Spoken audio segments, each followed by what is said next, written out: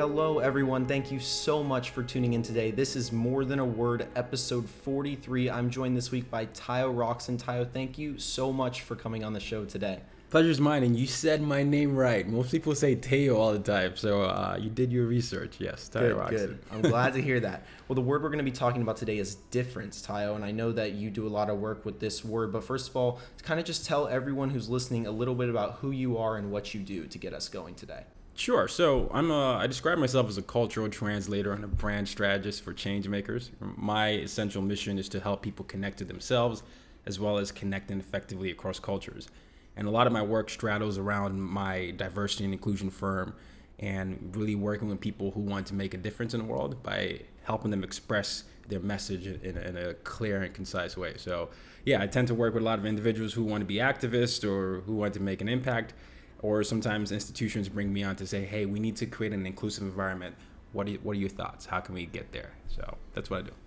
Very cool. So I think we picked the right word then today for sure. Yeah, difference is something I have a huge personal relationship with, and I'm sure we'll get into it. But yeah, that's what really got me started. So. Yeah. So what does difference mean to you then? We'll get right into it right away there. So well, let me give you some context. So sure. I'm a Nigerian, and I grew up in 5 countries and 4 continents. Wow. Yeah. So the idea of being different was already embedded in me. But the first time I remember actually feeling different was when I was 10 years old, and I remember being this skinny Nigerian kid with a thick Nigerian accent in a French-speaking country in an American international school going through puberty.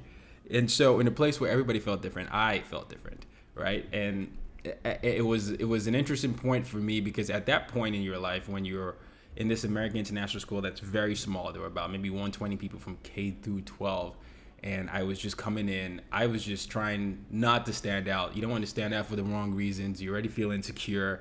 And I was feeling insecure about my blackness, my Nigerian ness, and my masculinity because everybody was like, well, that's not what men do. You're crying all the time. And I was like, I just want to be vulnerable, you know? And I love that. Yeah. And my parents didn't know what to do. But through that experience, I started to really learn how to embrace what was unique about me, what was different about me, while finding the commonalities that existed within me. Essentially, as understanding the difference around me and finding the commonalities that existed within me. And it led me down this path of really understanding myself, self-awareness, really understanding, what my values are, right? And how I can live those values.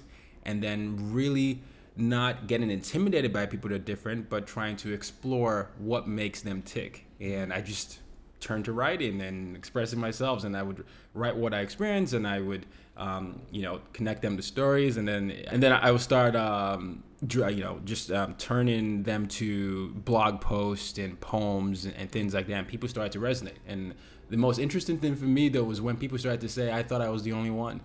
Like, hey, I heard your podcast, or I just read something you said. I thought I was the only one that ever experienced that. And I was like, no, you're not the only one. And then it turned into a community. But that was that happened. I had to come to this self-awareness point of view, and then I had to just understand that I was enough. So. Sure. Well, that's a really unique story, especially the multiple countries, and that's not many people can probably say that, and I'm curious then on that kind of exploration through the, figuring out your difference and really self-awareness. Mm-hmm. Were there any reasons why that kind of sparked for you, started being in all those places around those people, or was it really coming from an inside out type of deal? Well, I didn't have a choice with the moves. My dad was a diplomat, so we just moved around a lot. And while I was doing the self-awareness piece, the really deep self-reflection, I started to really understand that my passion for helping people be themselves in different environments really came from the fact that I spent the first 9 years of my life in 2 military dictatorships, right? So wow. Nigeria is a country with over 250 ethnic groups, many of them vying for ethnic domination because of colonialism and things like that. You place a bunch of people that normally wouldn't be a country, and you put them together, and it's for your political and economic gain. Centuries of that can yield certain distrust, but sure. By the time we were, independent, there was just a lot of distrust of who's going to take power. It's my turn. Coup, counter coup. And I just saw that and was processing that. And in my head, it was my reality. I didn't, grow up initially with democratic regimes. I just sort of, curfew, or someone died, another person. Yeah. But as I was processing that, I realized that I always had this weird discomfort within me that people were being judged because of their tribal groups, or people were being taken into exile because of their beliefs. And so that juxtaposed with the idea that I started moving around, in all these countries, I think it really just stoked this flame in me where I was like, my mission in this world is not to make sure anybody feels the way I feel right now, which is alone, even though everybody thinks I'm okay. And so I think we live in that world today. I think, in today's world, it's very easy to just disregard mental health and to poo-poo vulnerability, right? It's the idea of a man showing emotions is like, oh, you're beta male, or the idea of someone expressing their opinions of something that hurts them. People say you're too sensitive. And so I just started to really realize that in our workplaces and in our schools, which are the two most, those are two of the places we spend most of our time in, those two places don't have systems that cultivate people to explore the fullness of their identities. Sometimes you have this thing where if you go to work, you have to do it this way, no chance for you to do anything else. And in that place, you have no idea who you're shutting out, right? Because of the power dynamics. And in schools, I love traditional methods, but we don't make room for kids and teenagers to explore their creativity. And I think that stifles the world as a whole because we don't get to explore the beautiful nature of our world. And so I just focused on those two institutions because I didn't want to create the next generation of like stifled growth.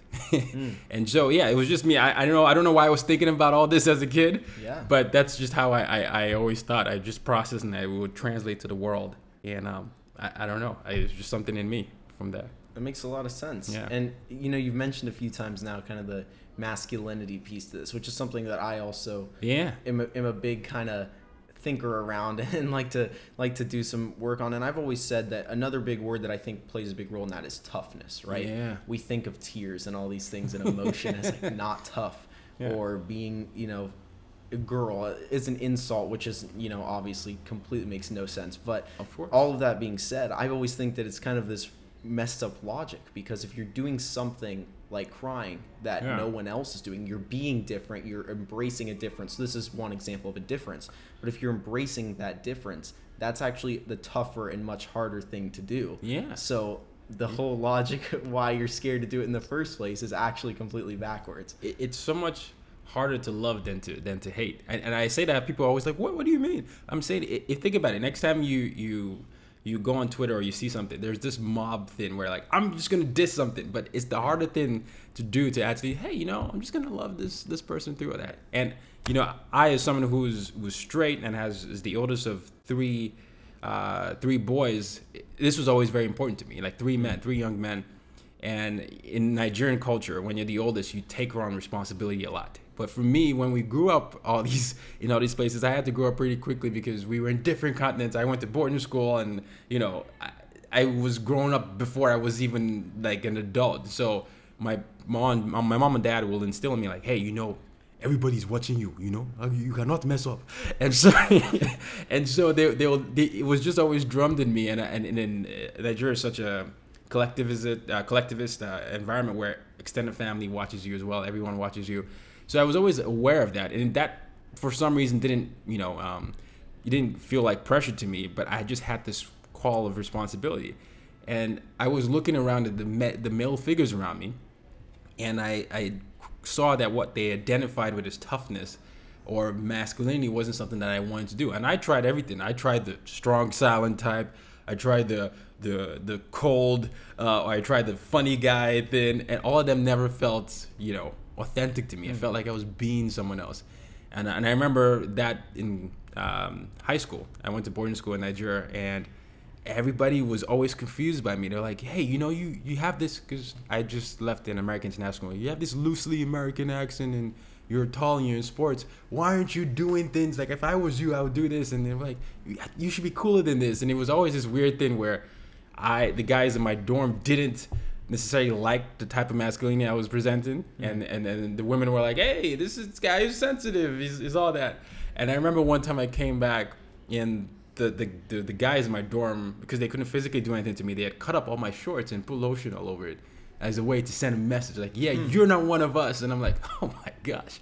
But that was my high school, right? And eventually everybody started to realize it wasn't an act, and then I was just Tayo. That's Tayo, the guy that is in touch with his emotions. Sure. But it always really bothered me because it shouldn't just be the guy who was involved in his emotions. Any guy can be that. There's no like one type of guy, and you know, we joke about it now in all our group chats because sometimes they'll come back and say, you know, I'm sorry, you know. I was just gonna ask you that. Yeah, you know, I'm sorry. Or I now know what you were doing, but I'm like, you know, it's fine, it's okay. But yeah, that's what I'm afraid of because of that. When you do that, and people, you don't realize that young boys and women and girls are impressionable, so they're watching you, and they're watching you not practice vulnerability, honesty, or strength, to use your word. And they just take on that behavior, and then it's become something they do to their peers, and it's this, you know, a social norm that, you know, has reason to exist other than that it does. It's just kind of a weird thing. I was thinking also when you were talking about in the different places that you lived growing up, and some of the conflict or different lifestyles, you know, of like, not really lifestyles, but, you know, things that had to happen, like curfews, things of that nature. Is it ever weird to you when you were in some of those situations, and now being in a time in America where difference is such a hot kind of button issue again, when maybe, you know, it shouldn't be in the way that it is? Is it weird to kind of have come from this place where those were kind of systemic issues, and then maybe see them surfacing in a different way now in this land of the free place, I guess you could say? Well, so I would say I'm not surprised, because I've always been writing about this, and we were talking before the interview. And you asked me about my TEDx talks, and I said I had applied for 2 years before that, but I was always writing about this because I'd learned how to observe human behavior from a very young age. So I wasn't surprised that something like this would happen, because when you pretend like difference doesn't exist and something doesn't happen, there's always a tipping point where people are going to get frustrated. So I just didn't know when it would happen, but I know that after the 2016 elections, people started to reach out to me and say, hey, you were right. I thought you were just a weird guy. But what I am, when you ask me the question about whether it's weird for me, the only thing that's weird for me is how little people value the privilege of freedom. Because having lived in those countries, I know that just one day to just have the ability to go to your home without any bad thing happening was enough to make someone happy for like a month, where it was like, oh my gosh, we had one good day. Wow. And a lot of times the ability to just express your opinion many times was almost a death sentence, or like, we got to go home. And so I hear and I see people all these times. I'm like, okay, I understand his different opinions, but I really wish you understood that this idea of I'm going to go to another country, or I'm going to like run away from the problem, is not the solution. You have to be able to figure out how to work together, because many people don't get to experience this, and you should use that privilege to really understand each other, so you can make a safe space for everybody else. So I'm always surprised when people feel like they want to flee from conflict instead of work through that, because this is a better way than I've seen other people handle conflict in the past. Yeah. So that's what always surprises me. That's really fascinating, and I think that another thing that pops in my brain around this whole, you know, what you were just saying, and you've obviously come from a journey where you were in a lot of different environments. You were, right. You know, you felt different, but you were also seeing different all the time. Yeah. And so we're talking about self-awareness, but then there's the side of the social awareness and empathy and all these things that can kind of heal some of the ailments of negative uses of difference and realizations of it. And I'm curious with that, are there any tips that you might have? I know you had a very, like I said, a very unique journey in that regard, but for people maybe that have grown up around individuals that look the same or are very similar in a lot of ways and haven't been given a something that was out of their control to realize the difference and kind of gain empathy without choosing it. Do you have any advice for those people, how to get more in touch with the social awareness side of things? Well, you have to learn how to love yourself, right? That's the first thing. Because even if I've been a hidden immigrant many times. Like, I go back to Nigeria sometimes, and I look like, you know, I'm black and everything, but there's this concept where you might look a certain way, but you're not, you know, people tell you, you're not one of us, you sound they're different, or even if you sound the same, you feel different. But if you don't know how to love yourself and you're not in touch with what your values are and you don't live with them, it becomes really, really dicey, because then you're subject to conditioning. And when you're subject to people's conditioning or society's conditioning, you're going to sway based on the external environment. So I always tell people to find a way to cultivate their inner joy. And joy is very internal. Happiness is external. So learn how to practice doing what you love and love what you're doing. Also learn that everything is a process, right? The process of even what you're doing on this podcast, you're not sure what it's going to be, but you love what you're doing. And there's no doubt that what this thing is going to end up becoming for you is going to be something you love because of where it started from. So people need to learn how to really practice their hobbies and do that, but also breathe. Meditation is back in style now, but it's something that there are many apps. I use the Breathe app. It's BREETHE. And it's just finding 5 to 10 minutes a day to collect your thoughts. I don't think that a lot of people intentionally start their day. Like, I wake up and this is what I'm going to do. They just wake up and whatever the day brings for them is what they take on. But if you practice your day with intentionality, I need to do these 5 things. I need to make sure that I have these values, or these things are in service of the bigger goal. Those type of things will start to create this positive energy around you, where you start to feel like, I love myself. I love what I'm doing. I have an idea of where I'm going. It's not really there clear, but I just have an idea and I'm working towards something. And I think once you practice doing that, you're going to start to build this sense of competence, which builds confidence. And then once you have competence and confidence, you feel really self-assured. Because everything that I've seen that happens from today, I think stems from a place of deep insecurity or deep ignorance and fear. And so if you practice being secure in who you are, that's the first step. And then the second part of the question is how to understand the difference around you. Is you have to start observing, like, what you're doing right now, interviewing people that you're curious about. My best friend always says, follow your curiosities. If you follow your curiosities, you're going to find several people that have similar interests, right? I love sports, and whenever I hang around with people that play sports, they come from different backgrounds, but we're connected in long distance. But what happens as a result of us playing sports? You learn more about this person. Oh, you're from India. You're from Israel. You're from there, and you learn about different ways they do their culture. But that's entering here. You're opening your mind based on something you like. And if you're curious, you're going to ask questions. You're going to launch a podcast. You're going to watch a movie, watch a documentary. Follow those curiosities after you do that. And then if you practice that, self-awareness and following your curiosities, you have those 2 things where you're self-assured and you're not as insecure, but then you're also not as ignorant because you're intentionally seeking information. So, yeah, I love that. And I think that I often quantify kind of that. It's not even really a dichotomy, but the balance between internal and external is tunnel vision with an open mind. Oh, you know what I mean? Because you're focused on where you're going. Like, I know that I want to, do certain things with maybe this podcast, but vulnerability as a whole. You know what you're doing. Others know what they're doing. But that doesn't mean that while they're zoned in on that goal, they're not forgetting to learn and to chase curiosity. And that doesn't mean you leave your tunnel. Yeah. But you can still learn within that kind of vacuum. That's just how what you're saying. That's kind of how I quantify it in my own right. So there's a certain flexibility that comes with that. I mean, many times we think we know what we want. I mean, I can do this with college. People would think they want to do a certain major. You take a few classes and they're like, no, never mind. Right, right. And that's the thing I think we have to get our mindsets out of, because sometimes we get so fixated on this, and if it's not that, we try to force it to be what our idea of was, instead of evolving and saying, hey, I now learned this.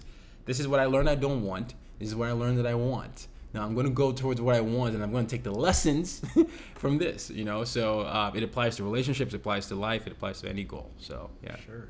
Yeah. So the last thing I wanted to ask you about today is with this whole conversation surrounding distance, right? Or, sorry, difference not distance. I mean, it could be distance. Difference.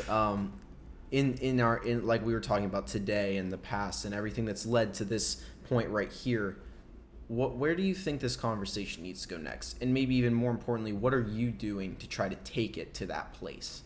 Well, I put all my thoughts in a book, which comes out on September 4th, but that's one of the things that I'm doing. And I'm creating courses around that, and I always put all that and everything. But the way that I feel like I can do it is to use my strengths. I feel like I'm a storyteller, and a speaker and writer. So, I'm a consultant. So every time I consult, I try to share things that I know, and when I write, I do the same thing. And it's the reason with the book and all that. Where I think we're going is I think we're going to a place where we as a world need to reflect on who we are. We need to look in the mirror and just like understand that we are surrounded by different people, and whatever we decide to do with these differences is really going to make or break us. Because if we are going to continue down the path of, hey, you're too different from me, I can't associate with you, then that's a very dangerous precedent.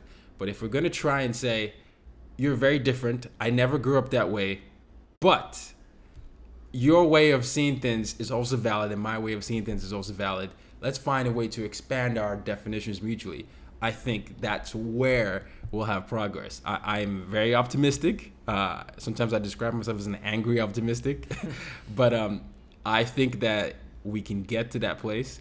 I just think it really starts from everybody being honest with themselves. I don't think we have enough people being honest with who they are because they're afraid of being seen as racist, bigots, or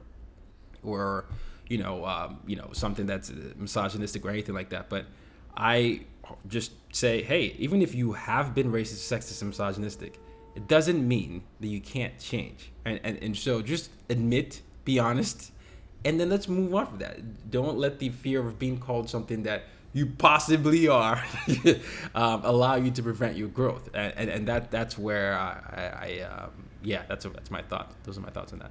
I love that. Yeah. Self-awareness. I feel like recently these episodes, there's been a lot of self-awareness in it, and I love that because it is very important. And difference, we talk about different, but it is still about you as well, and just being aware on that level first. So, Tyler, thank you so much for your time today. I really appreciate you coming on and allowing us to use your space here, and I'm making it work wherever I can. So thanks for opening the door and opening your mind and your mouth for this conversation. Absolutely. No, thank you for reaching out. Thank you for doing what you do. I really admire this. I love this, the setup and the fact that you just came to the city and you're just doing this. I think these stories are important, and I know the audience is going to benefit from this greatly. So thank you. Well, I appreciate that.